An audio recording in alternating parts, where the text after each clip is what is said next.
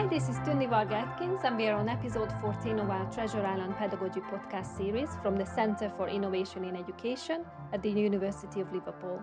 This is where we share our lightbulb moments, pedagogies, and cohabit our Treasure Islands, a space for precious contact time with students. Before we start, I just wanted to point out that as we had some difficulty with the audio, there is a full transcript available to go with our episode via our podcast, blog, and website. But let's make a start. Can I ask you all lovely guests to introduce yourselves in your own language to give a flavour of your teaching context? Tēnā koutou katoa, ko Ruapehu te Moanga, ko Waikato te Awa, ko Buchanan te Iwi, ko Jay McIsaac, toko ingoa, ngā mihi nui kia koutou. So that's my introduction in the Indigenous language of New Zealand in Māori, and I told you a little bit about my mountain, the river I affiliate to, my family heritage and name, what my name is, and wishing you all well. Thank you, Jay. Shazia? मेरा नाम doctor Shazia है और मैं assistant professor हूँ gynae obstetrics की and أهلا وسهلا مرحبا أنا شغل كلية الروية Saudi Arabia and well, in these few words I just introduced my name in Urdu, local language which I know, and my profession, and in Arabic. Obviously now I'm a bit half giving a feeling of Saudi Arabia, so I know much Arabic now, so in two languages. I just introduced my name. Amazing. Both of you have, given off a lovely flavor of where you're working. Yes, thank you. Charlie? 你们好，我的名字是查理，我是老师在西安交通 Liverpool 大学，谢谢。I said hi, I'm Charlie, and I'm a teacher here at Xi'an Jiao Tong Liverpool University. Thank you, Charlie. Brilliant. Okay, so can I ask you to introduce yourself briefly, your original discipline, your trajectory, and then we will take the discussion from there. Jay, can I call on you first, please? Okay. Hello, everybody. I'm Jay McIsaac, and I work in higher education in New Zealand currently as an educational developer. Education has always been my discipline. I've always been a teacher. I've always been connected to teaching and learning. So you could say I've not strayed too far from my original intention. So I have an early childhood education background. I developed an interest after teaching an early childhood education program in a further education college in New Zealand. I became interested in course design, and then I became interested in staff development. And then somebody asked me if I would go and teach on a staff development course to help people understand what it takes to design a course. And that was about 25 years ago. And I've been working in this field in a range of different contexts internationally and in New Zealand ever since then. So I have been generally, I call myself an educational developer now, and I'm a generalist in the sense that I am interested in many, many things to do with learning and teaching, but my specialist area that I've developed along the way really is course design and curriculum development. And that's really where I've been for the last 10 years or so now.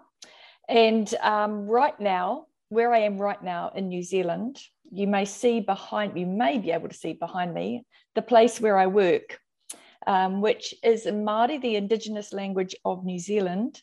And the place that I work in Māori is Te Whare Wānanga o Awa Nui Arangi, which means the house of learning from the family of Awa Nui Arangi. So it's part of the tribal area that I work in.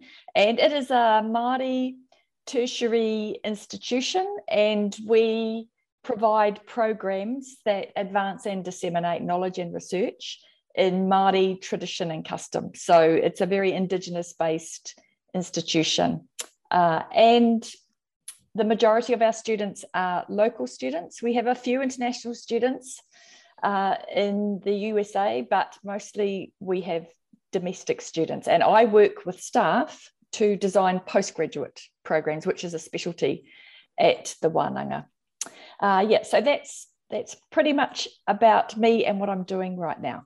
Great, thanks, Jay. It's so lovely. I mean, you've had from, early age to all adults learning, you've covered everything. And it would be lovely if you could maybe link or offer a link to the university, because I had every look and I think it's just so interesting, your contacts. So thanks, Jay. Shazia, would you like to introduce yourself next? Yeah. Good morning, everyone. I'm Dr. Shazia Iqbal. Originally, I'm assistant professor of obstetrics and gynecology, but I'm working as director of medical education at the VN College of Medicine, Riyadh, Saudi Arabia. Well, my journey being a medical educator, it is, you can say that from inheritance, because since I'm born in an educational environment. My mom, my father, my all brother, sister involved in teaching all the time and in education. And I was really keen learner. You can say that there is a spirit in me to learn something new. Anything new, I want to take it as a challenge and adopt it. So it's been 17 years I am in teaching, and my interest was really engrossing and engaging when I found myself in a very much challenging situation that how can I improve my teaching, or how can I convey my message to my students or learners, or how can I engage my learners in the teaching process or in the whole learning process itself. So I was very much keen that how different technology or how different technology tools can help in learning in medicine, especially when I teach obstetrics and gynecology. And then I was interested to enhance my qualification, and I did my master's in medical education from University of Liverpool. And it was a great opportunity for me to learn from different diverse aspects of learning and teaching. And then when I joined VN College roughly about 6 years ago in Riyadh, Saudi Arabia, I feel myself lucky in a sense that it was new medical school where you were facing a lot of challenges to develop itself. So I take a lead to develop medical education department at institution, in which I was very much keen to develop curriculum, which is MBBS curriculum, undergrad. And apart from that, I was very much keenly involved in faculty development. And this was a great chance for me to apply all of those knowledge and skills which I learned during my master's course. And it was itself a learning for myself as well. And I really enjoyed that experience. And so far, I settled with my interest because recently, when we look into different technologies during our learning teaching process, there is a great role of artificial intelligence in medical education, which is a bit new in medical education. It has a lot of questions, challenges to fix in different kind of pedagogical techniques. So this is my basic area of interest that currently I'm working, that how we can enhance educational process through use of different artificial intelligence tools like virtual reality, mixed reality, through HoloLens, different kind of tools. So, and especially pedagogy, I'm interested in inquiry-based learning. So, so far, this is my journey where I'm working on, and that I will continue it. Yeah, thank you. That spirit of learning is very recognizable. It's lovely to hear that you're passing that on to your students, as well as all the innovations that you've been engaged with. Thank you, Shazia. So, Charlie, can you please introduce yourself next? Yes, hello. My name is Charlie Reese. I am the director of the Educational Development Unit here at Xi'an Jiao Tong Liverpool University, or XJTLU. And I'm also the founder of CAPED, which is the China-based Association for Partnership in Educational Development. And I very much identify as a teacher, rather than as a researcher. So that's how I fit in with the university and higher ed. And my career trajectory was basically many years ago, I was an elementary school teacher, and I really loved professional development. I loved going to school for learning how to teach, all of that stuff. I also enjoyed actual teaching. And so I kept doing things like designing different courses, experimenting with pedagogies in the classroom, working with students to do different things, and eventually just worked my way into being an educational developer, which is what I am now. And I very much like the work. My specialty is probably engagement, because I very much like working with people. And so a natural outcome of this is working in students as partners and thinking about how we can actually work with them, not for them or at them, to help them learn and to help them change and develop. And that's my self-introduction. Great. So there's a commonality there with Jay in terms of where you've started. Brilliant, lovely. So let's take our boats and row over to our treasure islands, and would love to hear you all describing a light bulb moment, one of the many, for our listeners today. Well, I can start. My light bulb moment is really when students started coming back to my classes, both as a teacher of actual normal students and then as a developer who deals with staff in higher ed. When in different contexts, people come back even though they don't have to, I think it really reflects a value that they voluntarily want to engage, and they find it interesting and enlightening to just be in the environments of either learning or reflecting on practice and that type of learning.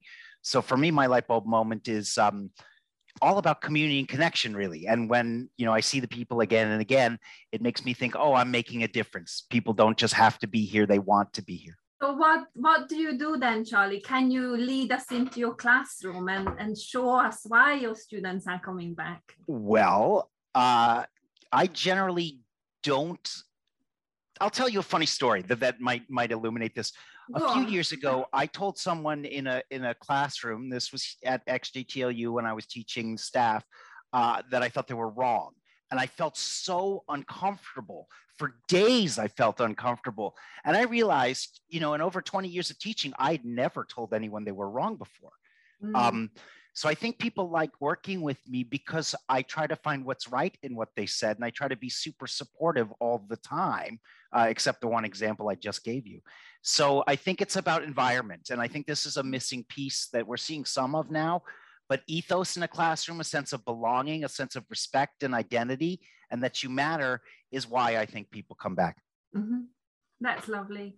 Shazia, did you want to come in? Because I know you're, yeah. My light bulb moment, you can say, it's a story of 6 years ago when I was teaching, and by end of my session, we used to take attendance manually. In attendance sheet, when I counted number of students, they were 28. I was just wondering, what happened? I have enrolled students which are only 25. From where these 3 students? And that really surprised and amazed me that when I found that my senior students who have already done this obstetric gynecology course, they prefer to join and utilize their free time to enjoy my session. I was just surprised. I called them back and I said, oh my God, okay, I know that you got permission, but what's the reason? So I went into depth, and when I inquired, I found that the way session engaged students in the learning process through magical stories, real stories of patients, layering of the knowledge within the stories, that really engross and engage students, that they love to learn, they love to the quality of teaching, the quality of the way message is being conveyed to them. That is super amazing. And then I was wondering, when in departmental meeting it was discussed that usually we are worried about lack of attendance, but Dr. Shazi is worried about more attendance because I need to accommodate them in the classroom. So yeah, that was really very much. that was really very much inspiring and encouraging for me, that what is ongoing and why students like that is really motivating for me as well. But this is the reason I found that students, when a facilitator engage students in the learning process by giving them empowerment, by giving them a feeling that students, they should own their own learning, yes, that makes a difference. Yeah, I mean, I was going to say it's a good problem to have, and I was trying to find the words. I don't know if you have the, because usually as educators, as you said, we worry about retention or attrition, and actually increasing the amount of students is, I don't know if there's a word for that, but yeah, that's a lovely example of the success of your engaging students in storytelling, and I'm guessing lots of case studies that you discuss with students. Yeah.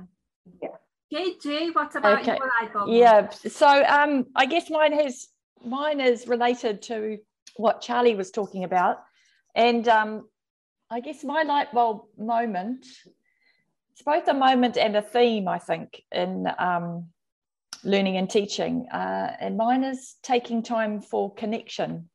And in Indigenous terms, the word for that is whakawhanaungatanga, which really means getting to know each other.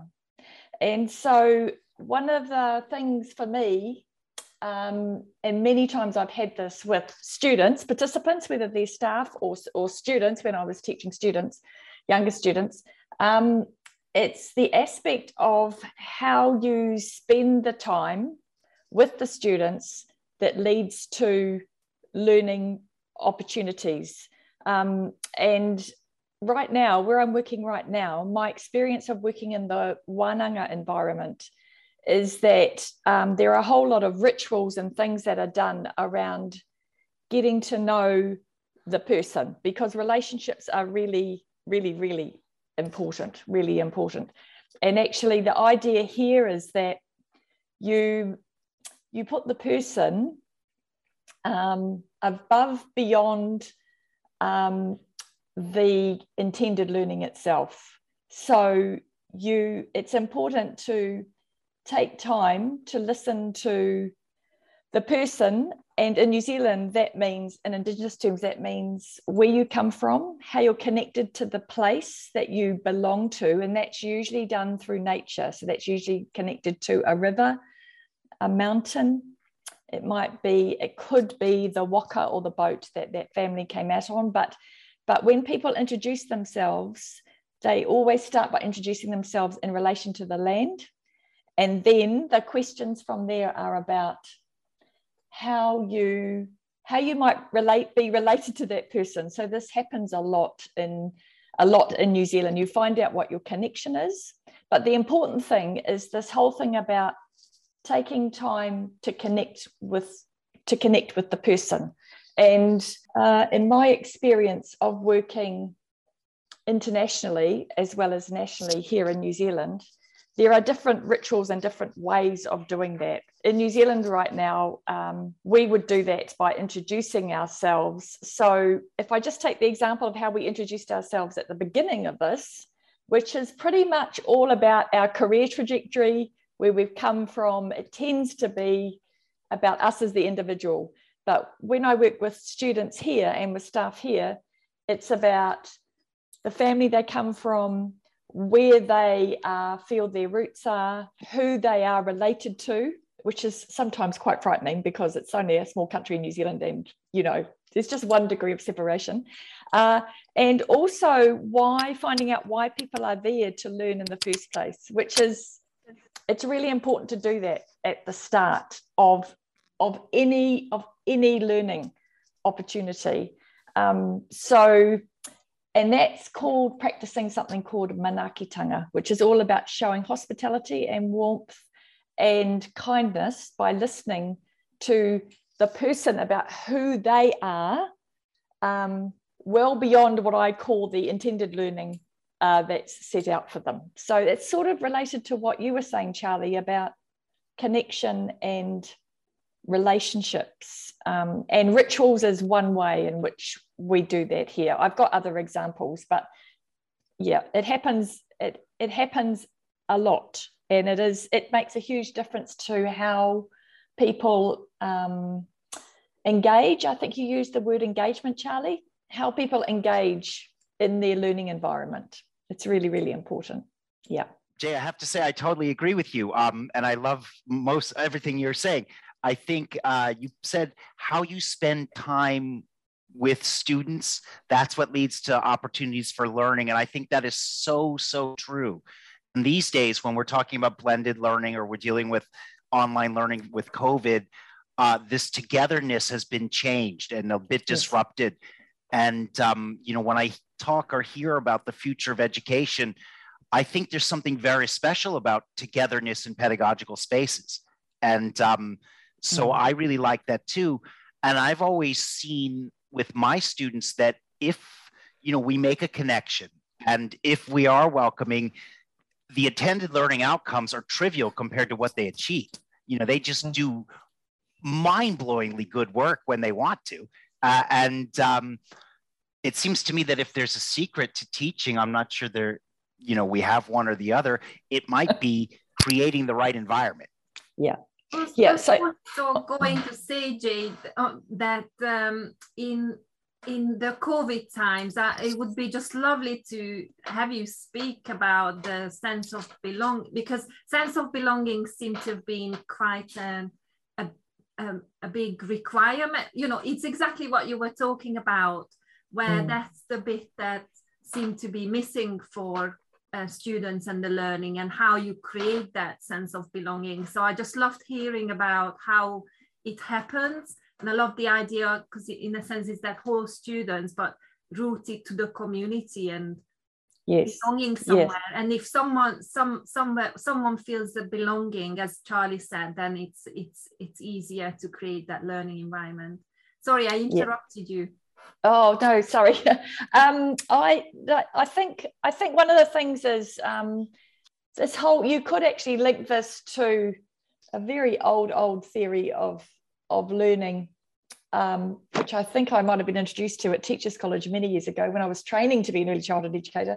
And that's this whole humanistic approach, looking at the whole person and thinking about how personalized and social learning is as important as all the other sorts of learning that we have planned and intended for people. And speaking about COVID, Tundi, it's been a real challenge for us at the Wānanga to be operating, aside from all the practicalities, but because most of our classes are run, they're run on the basis that everybody comes together, and they often stay together for 2 or 3 nights. So the learning goes on. It's like what many of us would know as a residential course.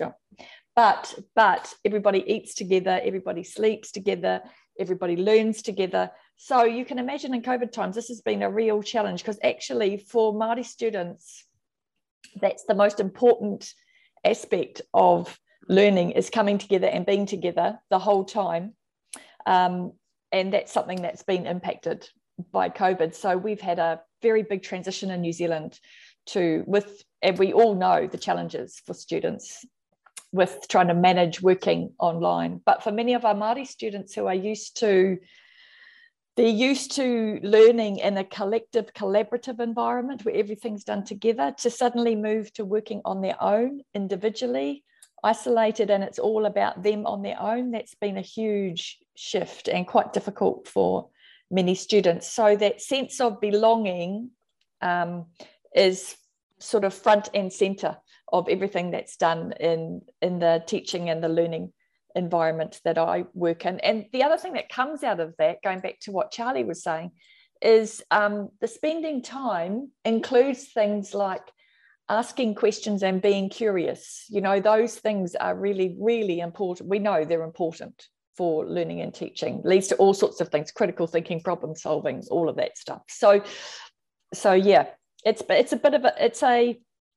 a mixed picture, collaborative learning for because in COVID times, I think. Yeah. Yeah, and I was gonna say it reflects some of the, I mean, in the UK, you can find some of this in, like, say, in the Oxford, Cambridge model, when you've got the colleges and the dinners together. And then also, I'm guessing, Charlie, with, you know, I've heard so many times international students cooking together and solving math problems and discussing their examples. And, you know, that's all sorts of eating together and problem solving together spirit. So yeah, Charlie? On international students, definitely when they go abroad, you know, they understand one another. So of course they're going to hang out together, and food is such a thing, a social thing in China, that yes, eating together is super important. It's important culturally. You know, if someone wants a special relationship with you, if they ask you to dine with them, you know, whereas I mostly eat at my desk at work, because I'm of that style. But yeah, it's really important. And I think, you know, you're alluding to something else about our students, Tunde, is that they are really collaborative and social in learning, but you don't see that standing in front of the classroom, because they're doing this after the class using social media and other forms of connection. Mm-hmm. Yeah. So so talking about light bulb moments and creating this space for students to learn. So now we are on the island having these moments for the students. So I would like now to ask you, what teaching prop or pedagogy, and again, I know I'm a bit harsh to ask only one, would you take to your islands? Yeah. So for me, I'd be taking a cushion, because in collaborative learning here, it's really there's a couple of reasons for that. One is so the students can sit comfortably wherever they want. So that is a feature of wānanga learning, is you sit wherever you like. There's no straight lines. It's all mixed up. And people will move around. They will move around until they get comfortable. And the other thing the cushion represents, to sit wherever people want, is to show that the space for learning needs to be flexible and accommodate a wide range of student learning needs. So the students need to decide what they need in that learning space, supported by the structure that we provide. But essentially, it's up to them to find a way in which for them to be comfortable. But a cushion is absolutely mandatory. If I was going luxury whole hog, I'd say a pillow, but I'm happy with a cushion. I'll go with a cushion to represent both the informality of using the space and the flexibility in terms of the learning. So that's mine. Great, because we had cushions or pillows for luxury items for off teaching, but I love appropriating items so in the teaching. And again, we've talked about environments. So I love this as a symbol of agency on part of the student and the flexibility. Thanks, Jay. Shazia? Yes, thank you. Well, to this island we have reached, definitely we will be excited. And I would love to take a bucket of beautiful balls. And these balls are stories of wonderful experiences, which I have gone through in my 17-year experience with clinical practice as well as teaching practice. So it will be full of balls. And I would love to throw these balls to my learners. And when they catch it, I would like to take it back towards me. And these coming back balls will be very much thought-provoking questions by them, which I really enjoy, because when I tell them something, it gives them an ability to think critically, to analyze the situation, and then this is the point where I don't need to teach them the content of the topic itself. They start by themselves telling me. So that is really enjoyable moment in a way that they understood what I wanted to say. For instance, in obstetrics, teaching mechanism of laboring patient, like birth process, is really very much challenging for the undergrad students to understand it. No doubt it's a bit easy for postgrads, but at undergrad level, what are the cardinal movements of the fetal movement through birth canal is very much difficult. However, if I tell them a story, okay, this patient came at this time, then this happened, we induced this patient, or we augmented the labor, or then CTG was abnormal, or something happened. Now it is time for crash emergency cesarean section. Why? So they themselves ask me questions, doctor, why? I think these are the risk factors in this patient. That's why we did this. I think this should have been done. So it really provokes them. It makes them curious. And out of this curiosity, they generate questions. So that is the point where really you feel that, yes, they are engaged now. They are in the process and they are understanding. And that makes me assurance in a way that I feel that where are the misconceptions and where I need to focus more. So that is the point where which point I need to stress and which point, yes, that this much level they already understood well. So the level of their questioning really helped me during that process, this experience. And apart from that, I love that sometimes they ask me so much challenging questions that even that is so provoking for me that, well, I don't know, I need to read more. So it is really such an amazing experience by using those stories of the patient and interlacing my knowledge and content in those stories, that they don't realize that they are in something teaching session or they are imposed to sit in the class. No, they need to enjoy the whole learning experience. And apart from that, during this process, I try my best to create an immersive environment. As you know that I told you that I'm very much into augmented reality and this virtual reality tools. So I use those tools, and mostly these videos, they help me a lot, because what I concluded that mechanism of labor cannot be taught without showing them video that how baby takes its different positions to birth canal while delivering. So videos, you can say that now these days, these reality tools, HoloLens, which is being very much used in skill lab enhancement. So I try my best to create the same environment which makes students feel that they are there with the patient. Then they don't find difficulty to understand and grab the concept. They can plan management, they can easily critically think, and scientific reasoning is there, they provide evidence, they look into resources, and at that time I feel myself as a facilitator. I don't put words in their mouth, rather I make them think. So this is where I feel that, yes, I support them, they are grabbing it, and we are at right direction. So this is how I try my best. Yeah, nice. So in your classroom, you might be physically throwing these balls. Is that what happens? Yeah, exactly. So I tell them different kind of stories. I manipulate with those stories, and sometimes put in that stories very much emergency situation, create emergency situation, so that they can think all aspects. Mm-hmm. Yeah, exactly.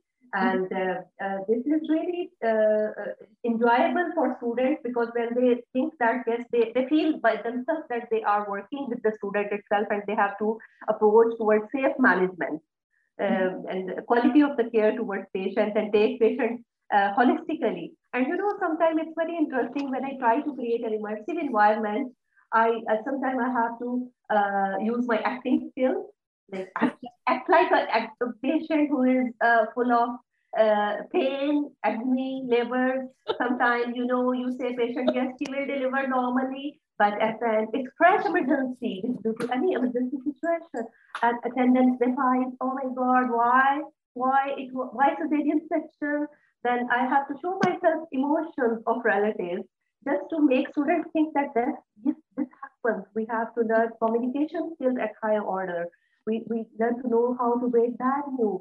So I try my best to use all those tactics which create an immersive environment for students, where they can feel themselves that they themselves are engaged in that management. So it's really amazing experience of that teaching. Yeah. I mean, that's brilliant. As you said, you know, simulating the environment, and again, just that ball throwing literally in their court to then come up with the questions is so helpful. Thank you, Shazia. What about Charlie? What's your teaching prop or pedagogy? Well, my teaching prop actually came from a different light bulb moment since we started with them. And, for me, when I saw the Ako Arunyi, which is the Maori version of the United Kingdom Professional Standards Framework, or UKPSF, that Jay actually designed, this was about 2018. I saw it online and I just said, of course, why haven't I done this yet?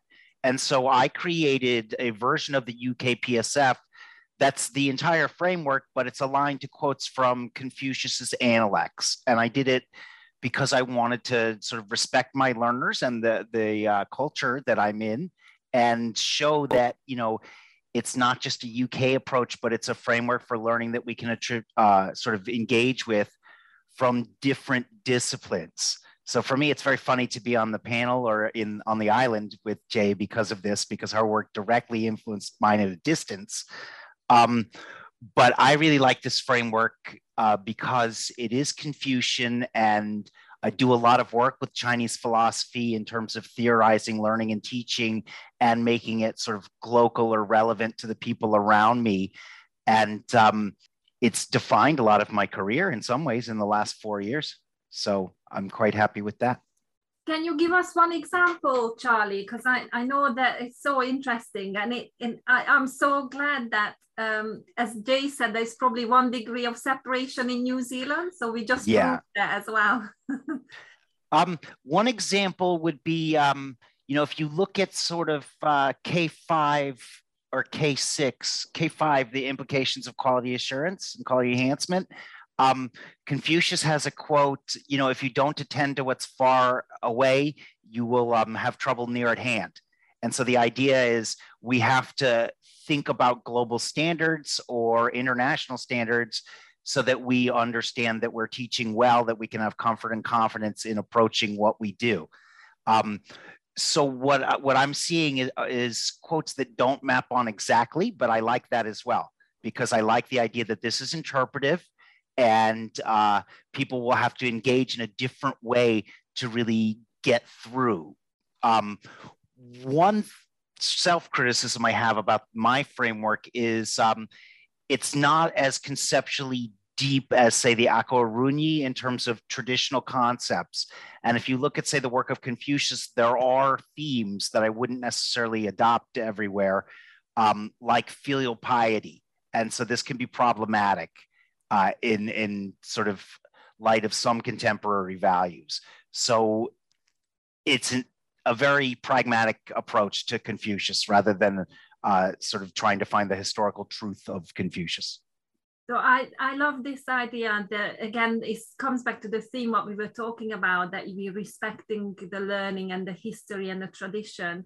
And it makes me also reflect that a lot of the work that educational developers we do is about translating and between different languages, disciplinary languages. So when we're trying to explain educational concepts, or, there is a lot of, I guess, filtering and understanding where people are coming from so that you can relate to it better and respect that tradition or disciplinary thinking. Or I think at times we're also dealing with very different epistemologies and theories of knowledge. And when we're organizing learning and teaching, a lot of togetherness, a lot of structures or tools to help us start these conversations and recognize one another, I think, are essential. And I think both Shazia and Jay were also saying these things or similar things. Yeah, I think for me, one of the sort of central themes around what we've been talking about, and Charlie's just highlighted it with the Confucian adaptation of the UKPSF, is this whole notion of what a values-based thread is that runs throughout learning and teaching. In New Zealand, we have every learning institution, every tertiary learning institution. I mean, there's those classic organisational values, which we all know what they're about. But actually, in New Zealand, we have, in Indigenous terms, and I'm saying this partly, Charlie, because of what you said about the Ako Aranui framework, which was actually all about thinking about the values that matter in education here, and what's their relationship with, in this case, those dimensions of the framework. And the things that I've been talking about, I mean, the two examples would be for us the Manaakitanga, which I mentioned before, and that's about respect, care, show care for your visitors. And the second one is Kaitiakitanga, which is protect and support. And they're very laudable values. That there is a challenge, though, in a values-based approach to learning and teaching. And I'm just picking up what you said there, Charlie, because they are so broad and they are so all-encompassing to help our students to be able to, where that resonates for them in the disciplinary context is really challenging. It's really, really challenging. And that was one of the challenges we found with the Ako Aranui framework. It is very, when you have a values-based approach, because a lot of those values are socially defined. And then, of course, you've got the whole where people identify they've come from and the layers of that. So a values-based approach to education, as well as getting to know the whole person, can sometimes be quite overwhelming to work with, both for the students and for the staff. So that I'm raising that one really as a, not quite a health warning, but, it's something we have to look out for. I totally agree. One of my favorite values from Confucius is the love of learning. It's a major thread of the Analects, and I'm not a Confucian. I'm much more of a different type of person, but we don't have that in Western values. There's no way you could measure it. We wouldn't put it on a list of values, but it's so important in some ways, regardless of how you present yourself, to create that environment where people want to learn, or the conditions for the possibility of learning have to do with, this type of approach, I believe.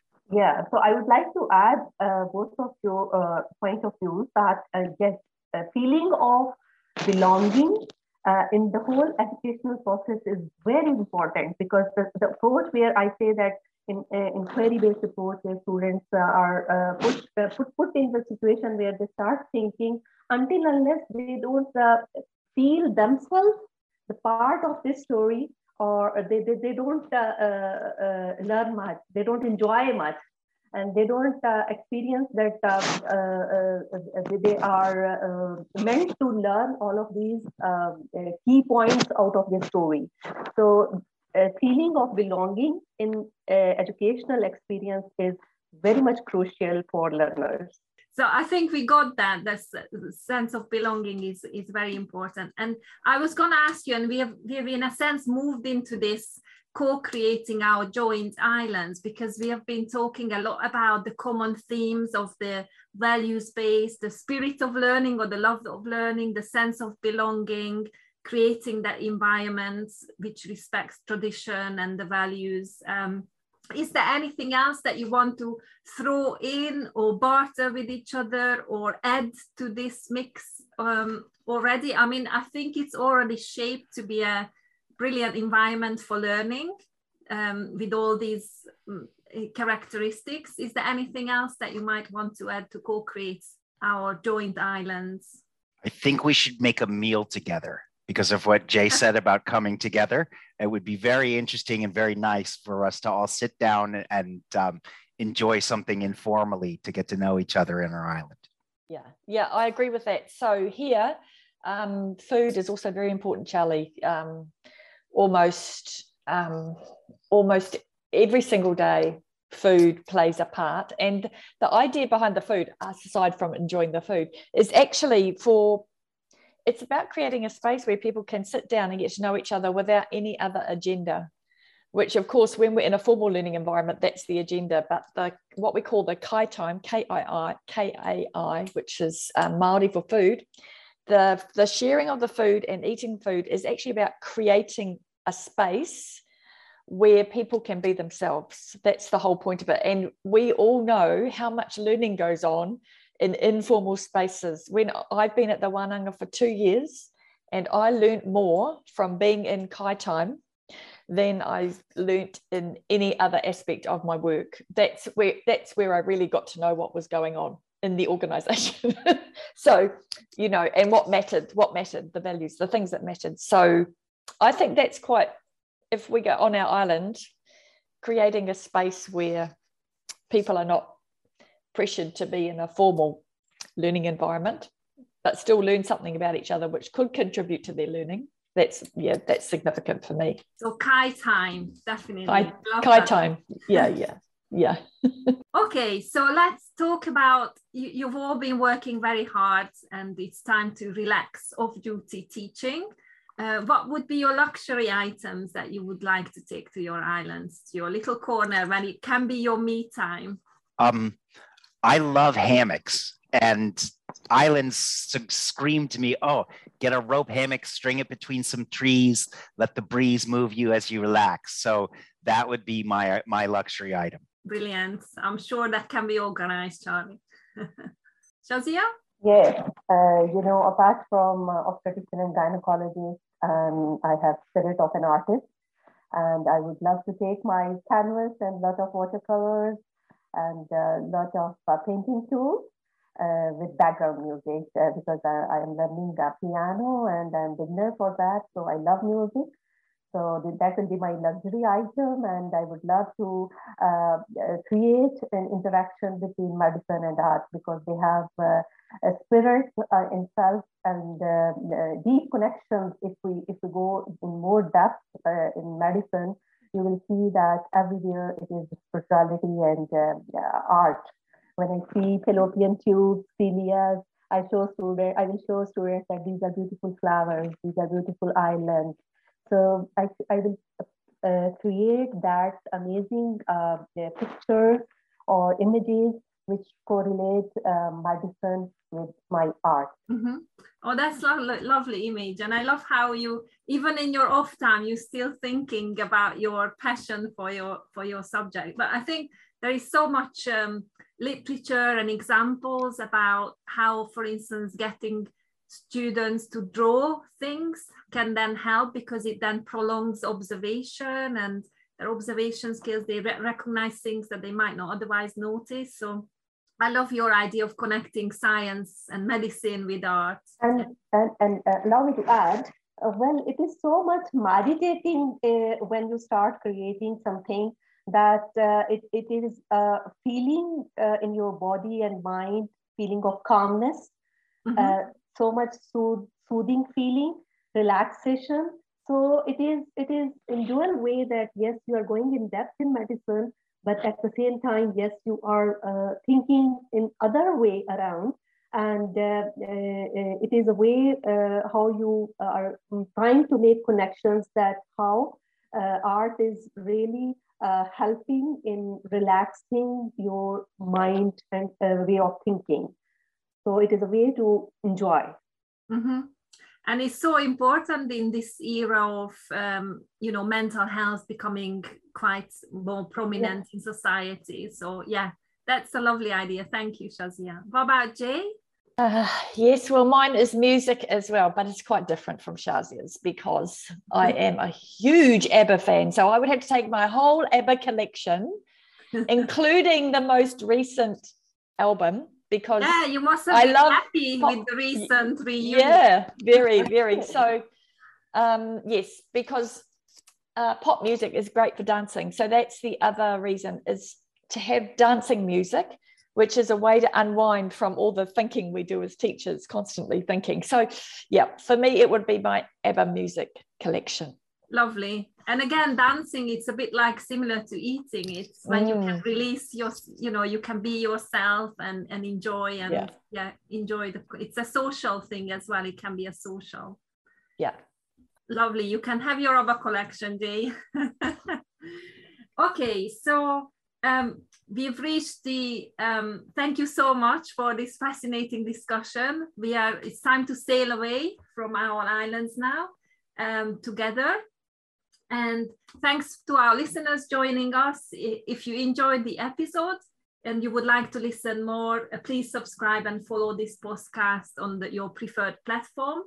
You can follow us on our blog at Liverpool Uni CIE. And that's it from us. Goodbye for now. And finally, a big thank you for our guest today to have joined us.